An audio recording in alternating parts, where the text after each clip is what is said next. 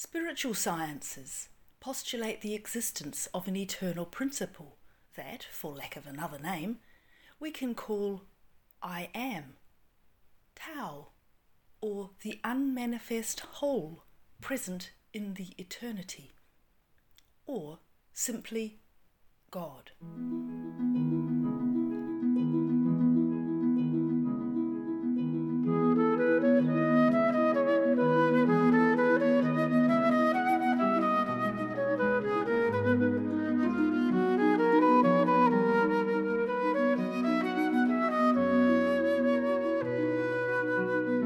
The self-revelation of the unmanifest God would give rise to the 7 planes of universal manifestation, all that is visible and non-visible, with their myriad of creatures. One speaks thus of the unity that gives rise to duality. Science, on the other hand, with postulates such as the theory of the Big Bang, tell us that the universe emerges from the explosion of an initial point, in which matter and energy are infinite, something like a tiny concentrated particle that, when exploited and expanded, gives rise to the joint creation of matter, space, and time. Leaving aside momentarily such cosmological models, the truth is that our perception teaches us that everything we are capable of observing has its opposite: light, darkness, good, bad, hot, cold, masculine, feminine, etc. And having duality, there inevitably arises the opposition or complementarity. Duality expresses the idea of opposition, contrast, disagreement, lack, while unity would be the expression of fullness and perfection.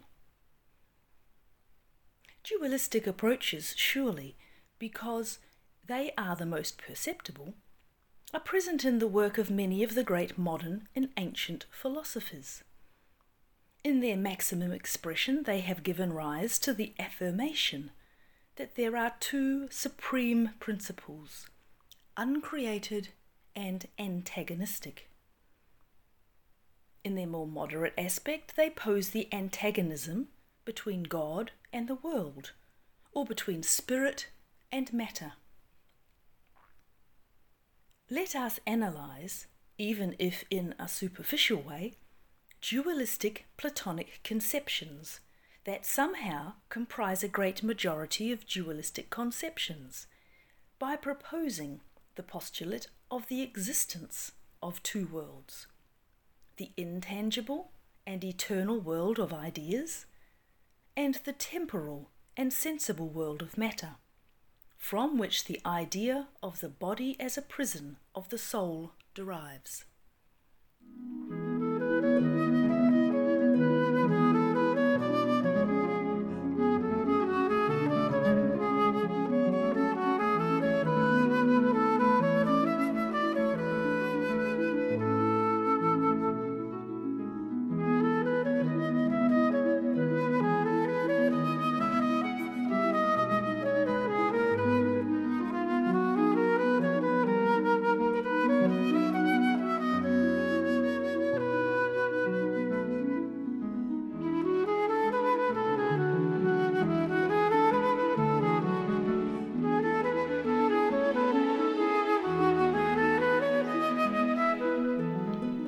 Like Socrates, Plato believed in the existence of universal truth, but unlike his teacher, he considered that such universal truths existed outside the sentient world. So for Plato, the material world was just a reflection of the perfect and ideal world, the world of ideas. With such ideas, Plato impregnated his whole thought with an evident dualism. On the other hand, he records that there is a perfect, immutable world, created before the sensible world, the real world. and on the other hand, the world of the non-real, the world of appearances and phenomena. Of course, for Plato, ideas are not mere mental concepts formed from the observation of sensitive objects. Ideas are immutable and can be grasped only by understanding. For example, the ideas of beauty, good, truth, justice, would exist by themselves, independent of the concepts which we want to clothe them. The ideas, therefore, would be the real causes, while what we see in our three-dimensional reality would be nothing more than their imitation or distortion reflected. According to Plato, the world of ideas presents a hierarchical gradation by planes, at the top of which would be the good, the supreme good. However, for Plato and the philosophers of his time, the supreme idea of the good goes beyond the moral conceptions we usually have on this subject. The idea of good would not only be the cause of all good actions, but the supreme principle of the real.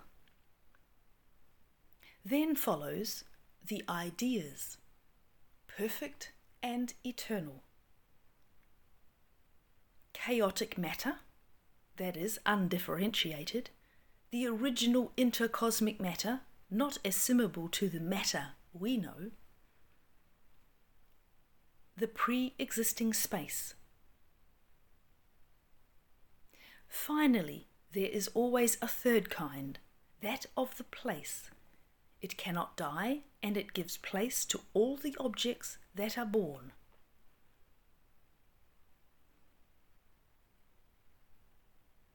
Thus the cosmos created by the demiurge is conceived as a living being, endowed with an intelligent soul, the soul of the world, coming from its creator.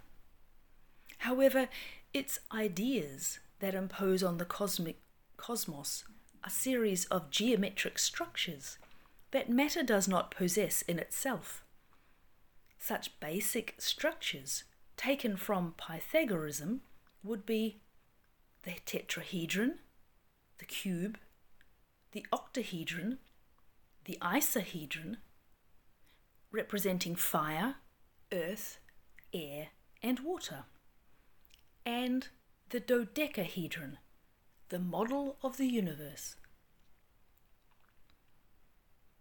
For Plato, the demiurge created the sensible world by imitating pre-existing ideas, what we would call the thoughts of God, and of sensible objects, the forms, which would participate in the ideas, similar to how a three-dimensional object participates in its reflection in a mirror.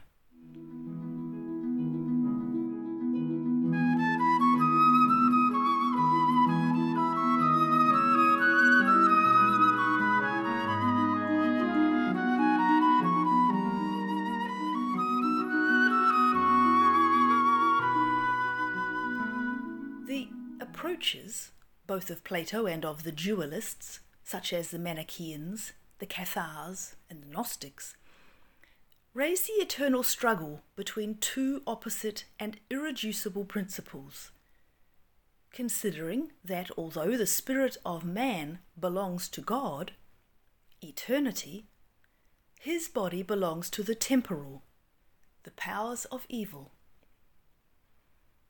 Undoubtedly, such approaches are very much in line with our daily experiences, since we cannot fail to notice in ourselves opposed tendencies.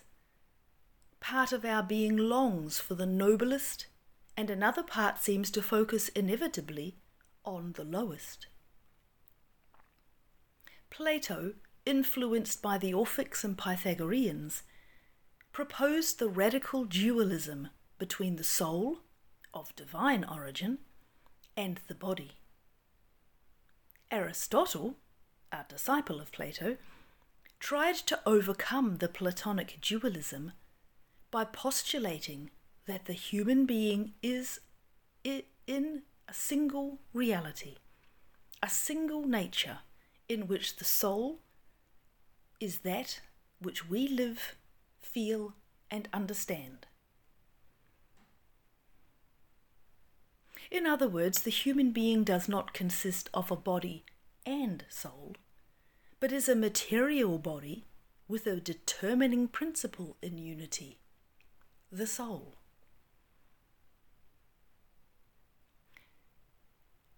In Plato's The Republic, he tries to express the supreme sense of good in the myth of the cave.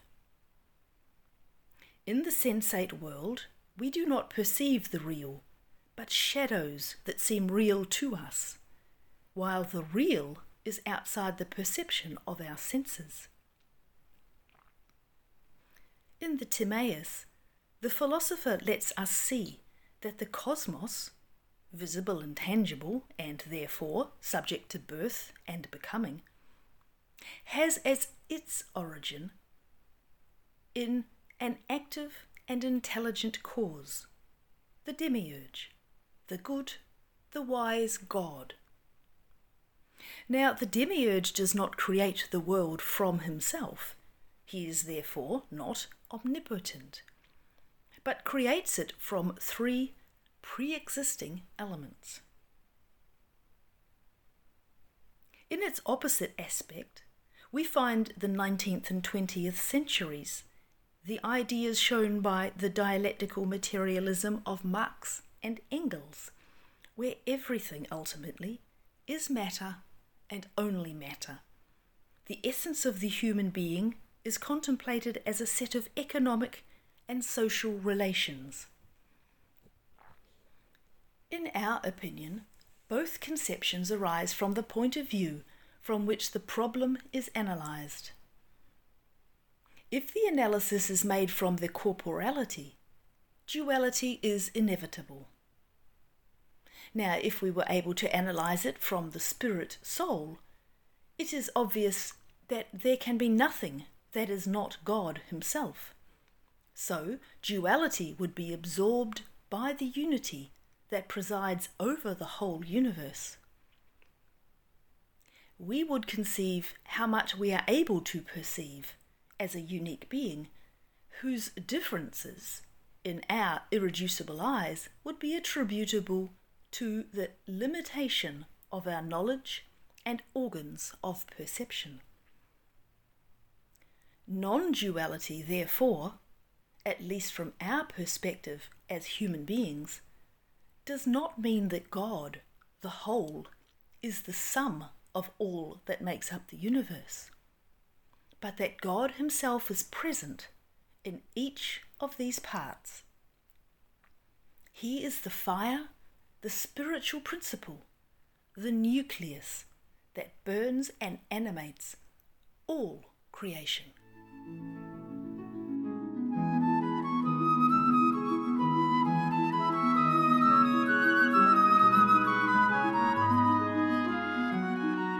Thank you for listening, and we hope you enjoyed it. If you wish to support us in reaching more people, like our posts, rate us with 5 stars on iTunes, leave a positive comment where you can, or share our content on your social media.